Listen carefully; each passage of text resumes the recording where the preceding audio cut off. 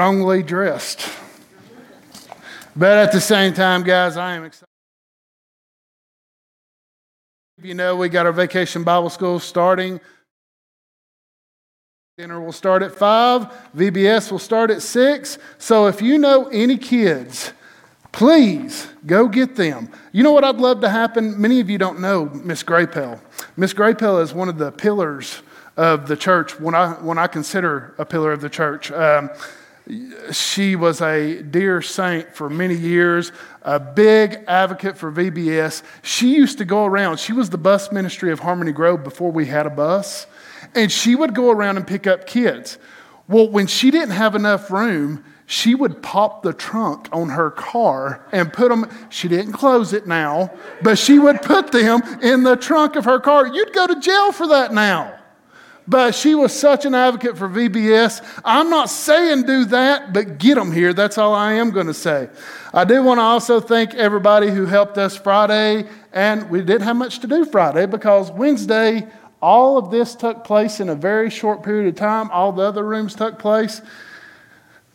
I'm kind of tempted to stand under that, but I'm not going to. But I want to thank everybody for your help. Guys, be in prayer for us. Be in prayer for us. Our desire is for children to come to know Christ. Our desire is for this week to be not about Harmony Grove, but about Jesus. So we ask that you be praying for us as we minister to these children. If you want to come help, please come. We'll plug you in where we can. I'm a little bit amazed. Me and Brittany were talking about it this week. We were kind of worried about volunteers and having enough, and then all of a sudden we started finding out that we're having to place people in certain positions. So it's been a great week for God to show out, and I'm looking forward to what He's going to do this week. So be in prayer for us. Also be in prayer for Tommy. Tommy is still on his sabbatical. We'll be on the sabbatical through next week. He will not be with us next Sunday, but he will be back with us the following Sunday. But I want you to be praying for him this week specifically, especially Monday, Tuesday, and Wednesday. Monday and Tuesday and Wednesday, Tommy will be at a place that I have grown to love. He will be at the Cove, which is Billy Graham's training center up in Asheville, North Carolina, for a time of retreat and a time to be poured into. A lot of times as a minister, a lot of times as a Sunday school teacher, a lot of times as anybody who spends a lot of time pouring the word out to others, we forget to be poured into. And when we are not poured into, we try to pour from an empty vessel. And it's important for our ministers. It's important for our Sunday school teachers. It's important for our small group leaders to have a time of refreshing to be poured back into. So y'all please be in prayer for them this week. So now it's time for audience participation. I get nervous when I do this because I don't know what y'all are going to say. And we're kind of going off script here. But I want to ask you a question, and I want two answers. Two answers. Besides Jesus, who is your favorite biblical hero? Who's got one for me? Scotty Gerard.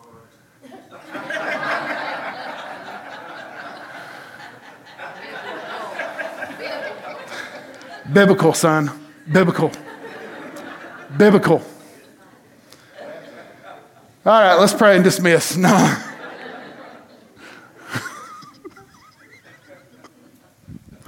Compose yourself. All right, biblical hero in the Bible. Who? David. Why David? Because he wasn't perfect. Because he wasn't perfect. That's a good answer. Who else? Titus. Why Titus? Because he needed encouragement in a young ministry. He needed encouragement in a young ministry. All right, now let's go a little bit deeper.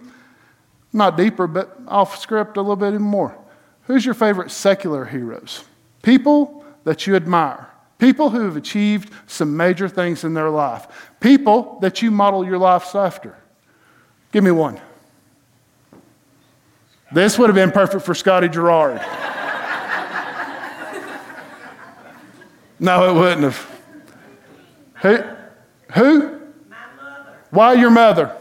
Because she was a strong Christian woman, and I didn't probably realize it till I was in my 30s.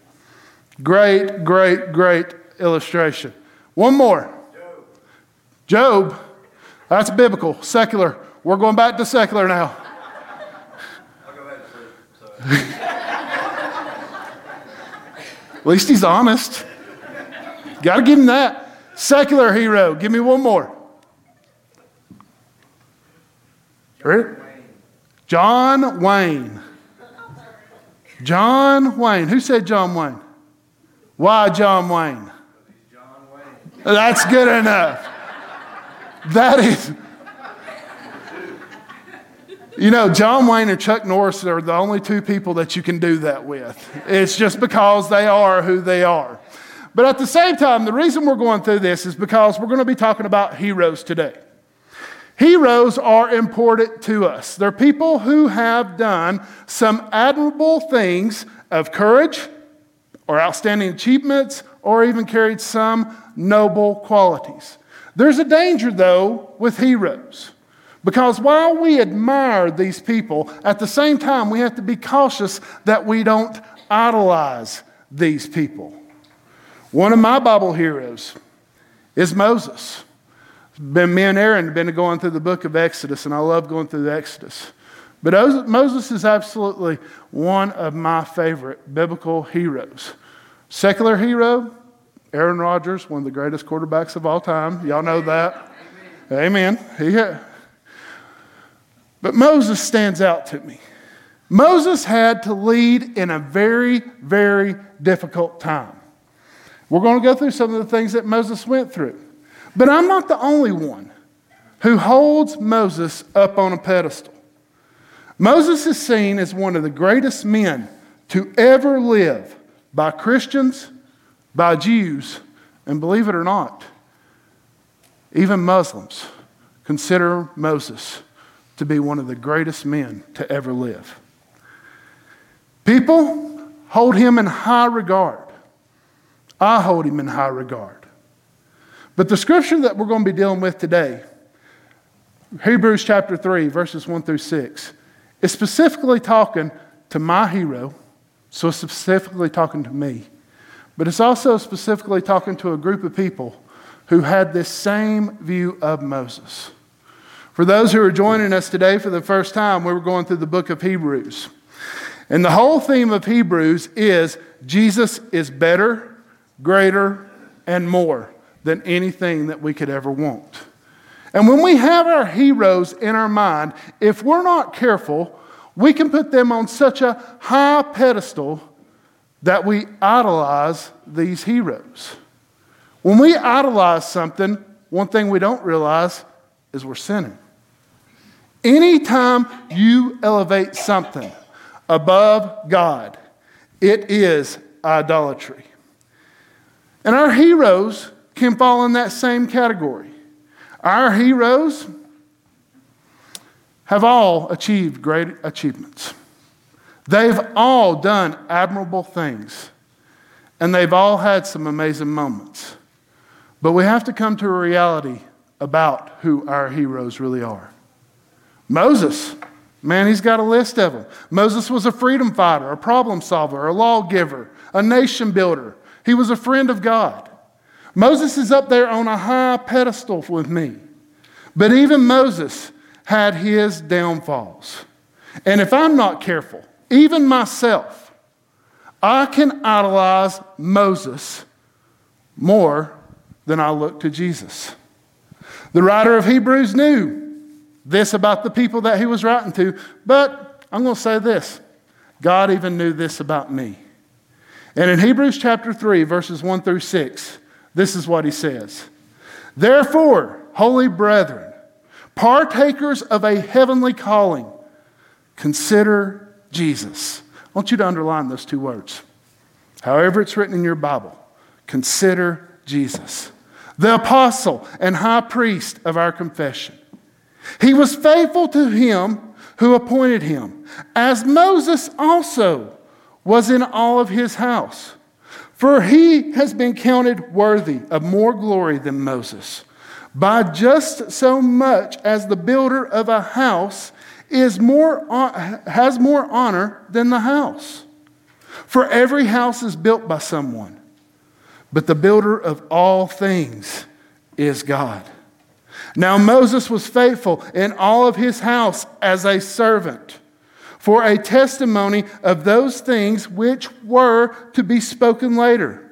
But Christ was faithful as a son over his house, whose house we are, if we hold fast our confidence and the boast of our hope firm until the end. Let's pray.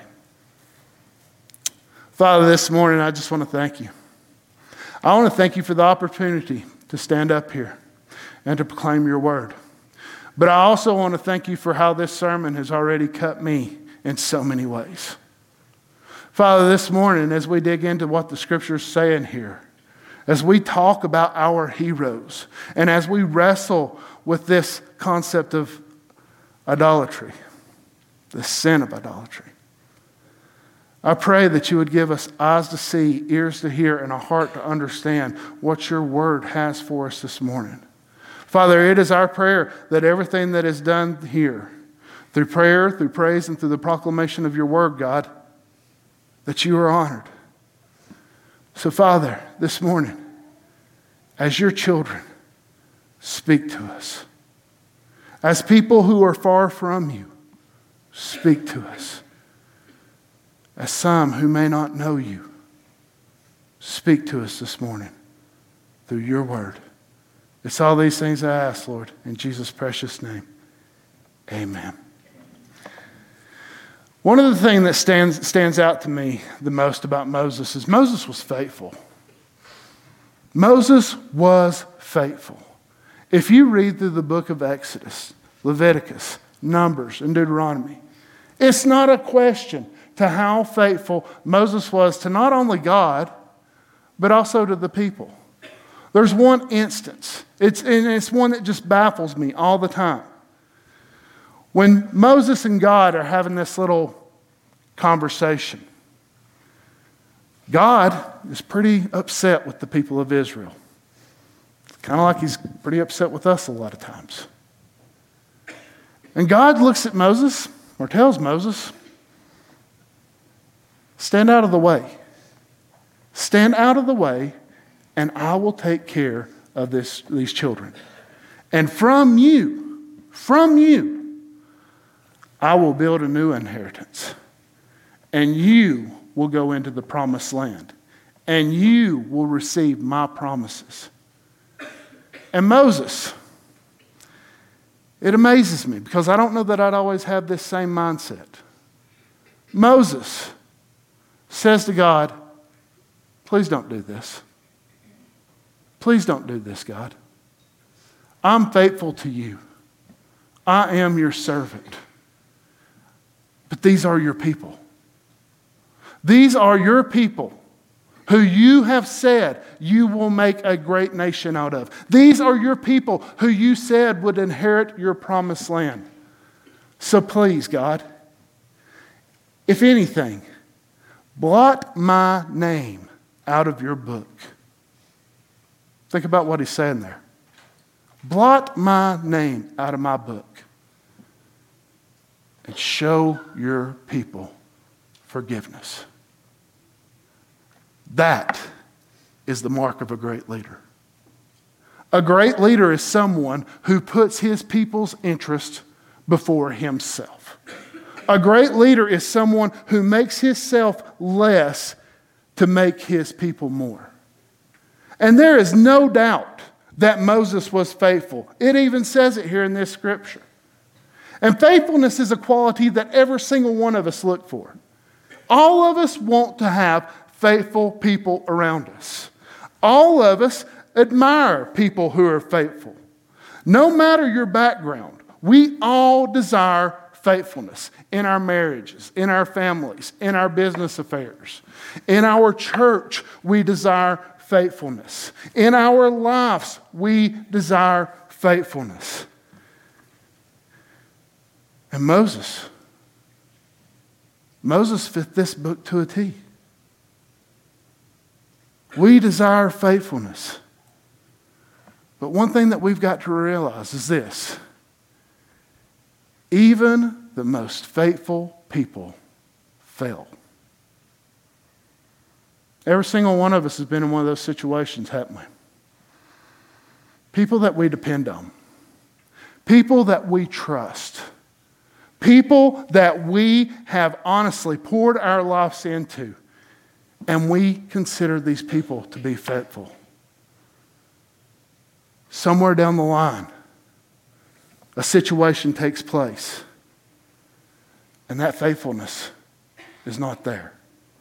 Some of you may be going through a situation like this right now. Some of you, this situation could have been your parents. Could have been a boss. Some of you, this situation could have been your children or family. But when faithfulness is broken, our hearts will always be broken with it. Moses was faithful. There's no question about it. But at the same time, Moses still failed. In Numbers chapter 20, we see a situation to where Moses is leading the children of Israel into Meribah, which is a land that is much like what we see right here. It's a land that's dry. It's a land that has no water. And you know what happens when you take a bunch of people into land with no water? They thank you. No, they start ridiculing you. They start speaking evil about you. They start whispering behind your back. They start talking about how it was so much better if we would have stayed in Egypt. At least there we had water. At least there we had a shelter. At least there we had food. It may not have been much, but we still had food. But we're here. We're here. We're here in a dry and desert land. And we have absolutely no water. This started to get to Moses a little bit, like you can imagine it would. Now this is the same guy, needed to say. This is the same guy who begged God to forgive these people. But now Moses is getting a little agitated too. Moses goes into the tent of meetings. The cloud descends on the tent of meetings, symbolizing God coming down. And God and Moses start having a conversation. In the wording, you really can't see it, but it is evident that Moses is agitated. God, we're here. We're here in this place where you sent us. We're here right now, Lord, and your people are thirsty. Your people need water. God, being God, says, easy. Go over there and speak to that rock. Go over there and speak to that rock, and water will pop forth. Moses, I don't know what type of attitude he was in when he left the tent, but it's obvious that he's outraged. He gets out of the tent, and guess what he gets out to? People cheering and applauding? No. A bunch of grumbling people. Moses, in a fit of rage, takes his staff and hits that rock. Not once, but twice. God's promise of sending water from that still took place. But God, in that moment, his heart was broken. Because Moses had been this stable leader for all these years. And in that one moment of rage, in that one moment of anger, Moses fails. A lot of people will say, well, that's kind of harsh to say that that's a failure. Moses had been for years a symbol of God to these people. He was holy. He was blameless. Even though he had murdered, he was still God's man, God's ambassador, God's person to intercede on behalf of the children of Israel for many years. And in this one moment of rage, like all of us have. Moses ruined it. Have you had those moments of rage? You ever got so fed up with people that you just say, I'm done? You ever have those moments in the store where you don't want to see nobody? You go around the aisle and there's somebody, you really don't want to see them, so what do? Don't act like y'all don't do it. Y'all done it to me. I've seen it. What y'all don't realize is I was going to make the U-turn first. We all are guilty of it. We're all guilty of having those moments. And that's what I don't think we realize about how careful we should be with making people heroes. There's nothing wrong with admiring somebody. There's nothing wrong with looking to somebody's attributes or looking at the quality of their life and saying, you know what? That's something to take notice of. But it is absolutely wrong to want to try to be that individual. It is absolutely wrong to put that person on such a high pedestal that when they fall, you see faithfulness is gone. See, our problem is we expect absolute faithfulness. And we expect absolute faithfulness from absolutely flawed people. And when we expect absolute faithfulness from absolutely flawed people, we will always be absolutely disappointed. Amen. I'm a pastor.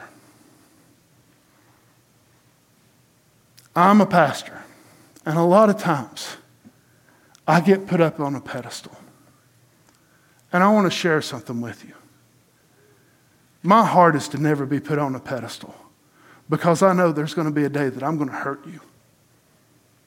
I know there's going to be a day that I'm going to fail. I know there's going to be a day where I'm going to mess up, not intentionally, but I'm going to mess up. And I know it's going to be one of those moments just like Moses. I've had times like that. I've had people like Brian Mashburn who've had to calm me down sometimes. I've had moments where I've wanted to take a staff, not to a rock. Probably been better to go to a rock, but I've had those moments. But the caution that we need to hold when we're putting people up as heroes is we got to come in knowing that these people are going to fail us. And it's not just in church. Years ago, how many people put Tiger Woods on a pedestal? How many? Millions, billions of people put him up on a pedestal. And what happened? He failed. Let's go with one a little bit closer, because this is one that I've been wrestling with over the last couple of weeks. And I am not making a statement to despair a man, but I am going to make a true statement that even he himself made. How many people put Johnny Hunt on a pedestal? I did.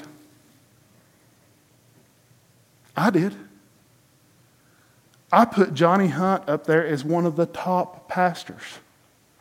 This is a man who took a church from around 800 to 8,000.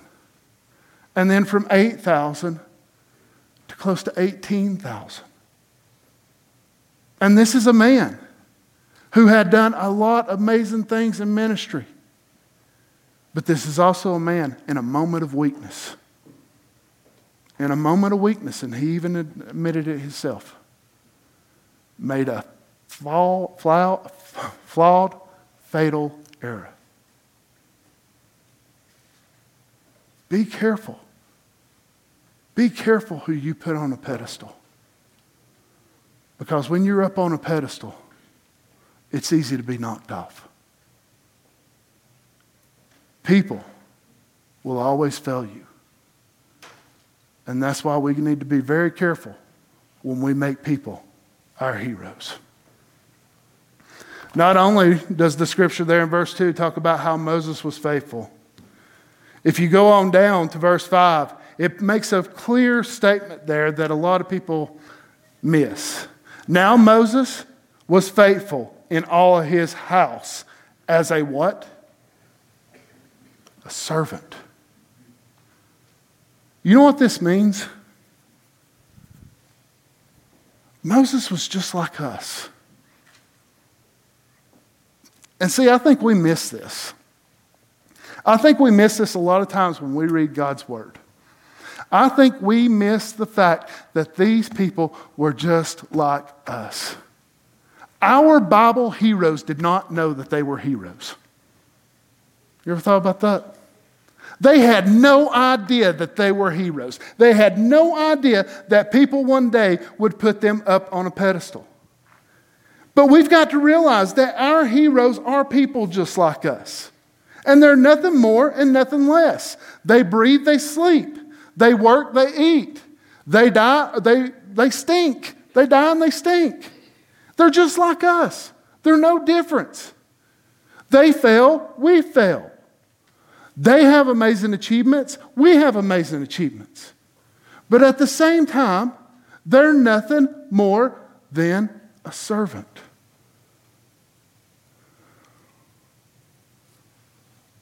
Sure, they're a faithful servant. But Moses was no different. Moses was a part of many amazing events in history. Many amazing events in history. Many amazing events that are not only backed up by the Bible, but are also backed up by many, many history books. Most people don't realize it, but the Exodus is marked in many history books about how the children of Israel, now they don't go into great detail, but how Israel was taken out of the nation of Egypt and started making their way to the land that they would reside. A lot of people don't realize it. There's even an account in some history books to where a majority of the Egyptian army is killed. They don't list how it was done. But for those of us who hold to God's word, we know that it was from when they crossed the Red Sea. An amazing event. Some people say, well, they crossed the sea at a part where the water was only 3 inches deep. Hallelujah. That's even more amazing because that means God drowned half of Pharaoh's army in 3 inches of water. That's pretty dang amazing. No matter how you look at it, it's amazing. He went up on the mountain, was given the law. He made it all the way to Mount Pisgah and got to look over and see the Holy Land. And what a lot of people don't understand is the story of Egypt, the children coming out of Egypt, is very similar to the story of our salvation. Because me and you were once enslaved ourselves. We weren't enslaved by a nation. We were enslaved by sin. And God, at the right time, sent the right messenger to come and tell us how much we needed redemption. But not only did he tell us that we needed redemption, he led us in redemption. And he led us in redemption by sacrificing his own life so that we could enter into that promised land. The story of Exodus is not just the story of Israel. It's the story of our salvation as well. Moses was great. But one thing you need to realize, Moses saved no one. A true hero will always point you in the right direction. And if you look at the last part of verse 5, it says that Moses was faithful in all of his house as a servant for the testimony of those things which were to be spoken later. Moses was always pointing his people to the one who was building the house. I don't know if you realize it, but we live in some amazing times. Some extremely amazing times. Our eyes get to witness some things that a lot of people never got to see. How many of y'all have ever been to the Biltmore Estates? Beautiful, isn't it? Seen worldwide as one of the most visited architectural structures in the whole world. Hard to believe, just 2.5 hours away, that little house on a prairie, sits there in all its splendor. And you know, if you go in there, you'll get to hear the story about George Vanderbilt. And what amazes me is it always talks about how George Vanderbilt built that house. Let me tell you a little secret. George Vanderbilt didn't swing a hammer one time. Not one time. No, he paid for that to be built. There were many people, hundreds and thousands of people, who were having all part in the building of that house. Some of them were over in a quarry just a couple of miles away, chiseling out that rock. And even then, we give the credit to the builder. We got a lot of contractors in here. We got a lot of contractors in here who've built a lot of houses. And you guys have built some amazing houses. But even for you contractors, have you ever thought about this? How would you build a house without material? Some of you are trying to figure that out right now. If there is no material, there's no way to build a house. Contractors don't build trees. Contractors don't build rock. There has to be someone who made the material first. Moses was always pointing the people to who was providing for their needs. Even in his anger after he struck that rock and water popped from it, he still gave God the glory. Most of our heroes today, they don't point to God as the supplier of everything that they are, do they? They point to years of training. They point to discipline. They point to perseverance. But most of them, even my quarterback hero, won't point you to God for their success. As we draw this to a close, the one statement that caught me more than anything in this whole text is found in verse number 1. And this verse has been causing me to scratch my head for the last 3 weeks. But in verse number 1, I want you to listen carefully what it says. Therefore, my holy brethren. Who's the writer talking to? He's talking to believers. You say, Scotty, how do you know that? Partakers of a heavenly calling. Those are people who are partaking in this. But look what he says next. Consider Jesus. Wait a minute. These are believers. These are holy brethren. These are partakers in a heavenly calling. They're already partakers in eternity. So why is it they need to consider Jesus? The same reason we need to consider Jesus. Because too many times we elevate pastors, we elevate priests, we elevate Sunday school teachers, deacons, trustees, athletes, artists, musicians. We elevate all of these people over Jesus. And let me tell you something about your secular heroes. None of your secular heroes died specifically for you. None of them. Most of them have done absolutely nothing to benefit you. But yet, we still hold them in high regard. We still hold them in an esteem that they are great.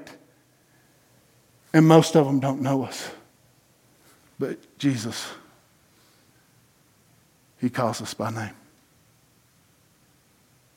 He's the apostle. He's the first apostle. Apostle means two things. It means ambassador. It means representative. It means someone who comes and speaks on the behalf of God. And you know one thing, me and somebody else was talking about it this week. One thing that I still have to wrestle my mind around, because, yeah, I'm a pastor, but I don't get it all. God sent God because Jesus is the Son of God. Jesus is God. There are three in one, one in three. You know what I'm talking about? But God sent God to be the messenger. God sent God to pay the punishment. God sent God to take on his own wrath. And God did all this for me and you. He was the apostle. Not only does apostle mean ambassador, it also needs beginning. The apostles were the beginning of this Christian movement. But that Christian movement didn't start with the 12. That Christian movement started with Christ. And here's the amazing thing. That Christian movement did not start when Christ came on the scene. That Christian movement started before the foundations of the earth even were created. Peter tells us clearly that before earth was even formed, that he had already set it in mind that Jesus would come and die for our sins. So even before earth was created, a lot of people say, well, why? Why did God allow that to happen? God already had it controlled. He already had it planned for it. He was going to come. He was going to die. Why? For our sins. But it also says he's the high priest.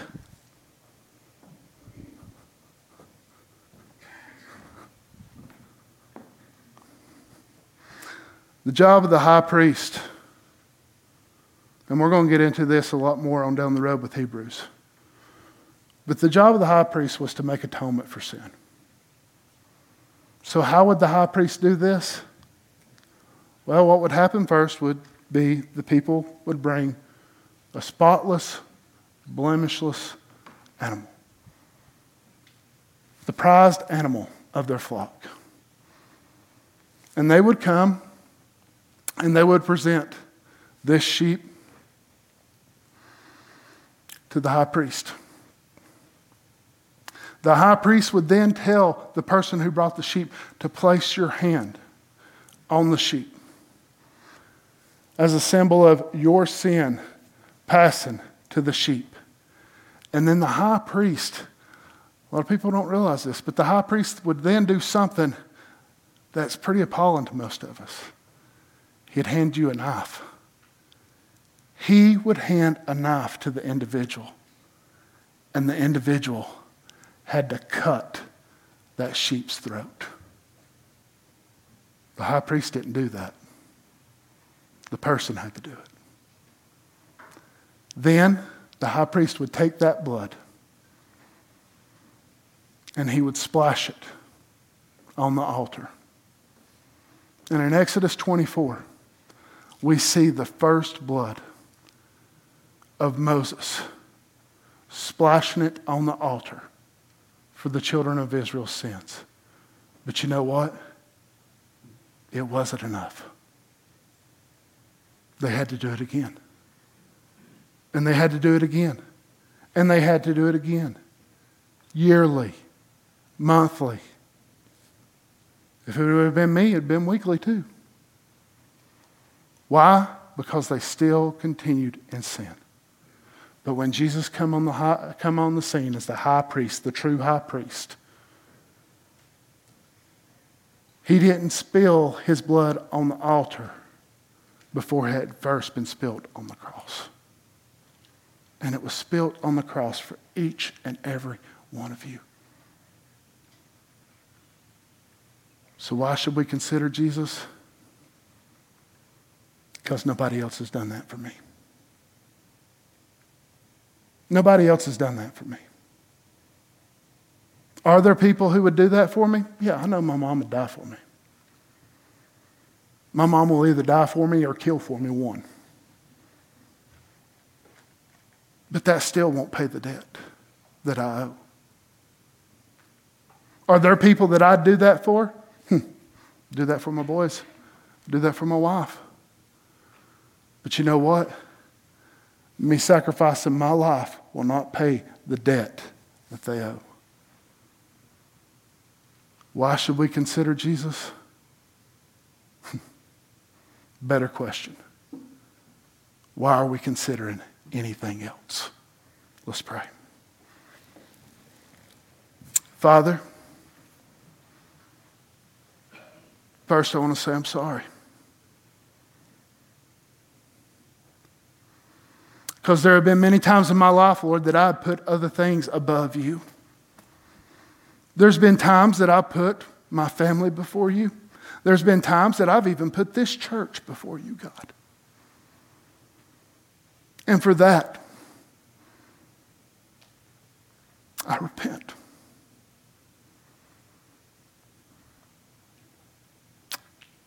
Father, I shouldn't have to consider your son again.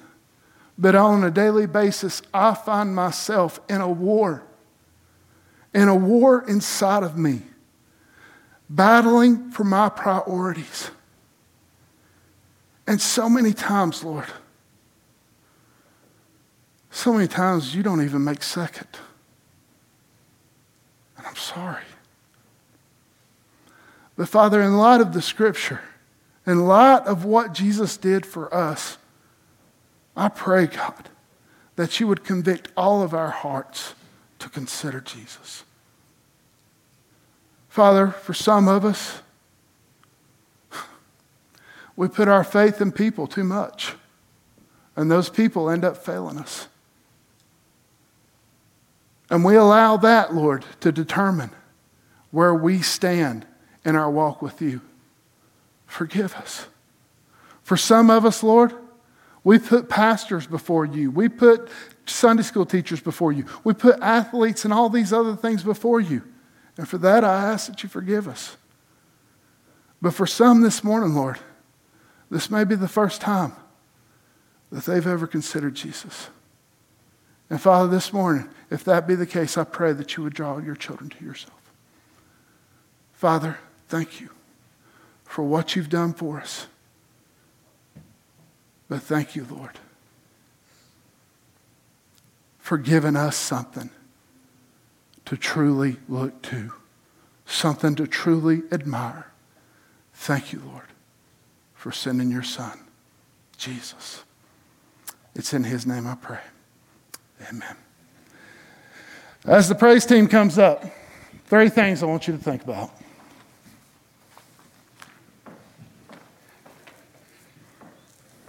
Do you have things in proper perspective?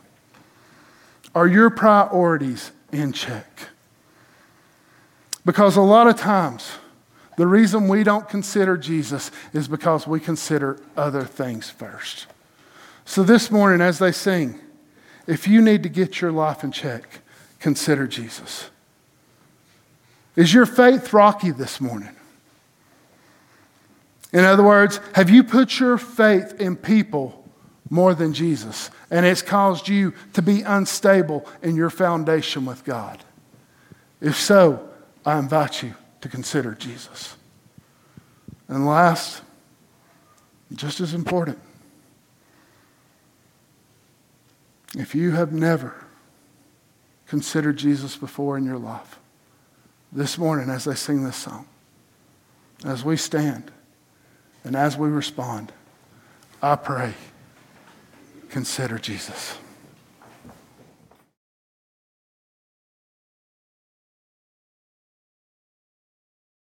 Hey guys, Pastor Scotty Gerard here, and I just wanted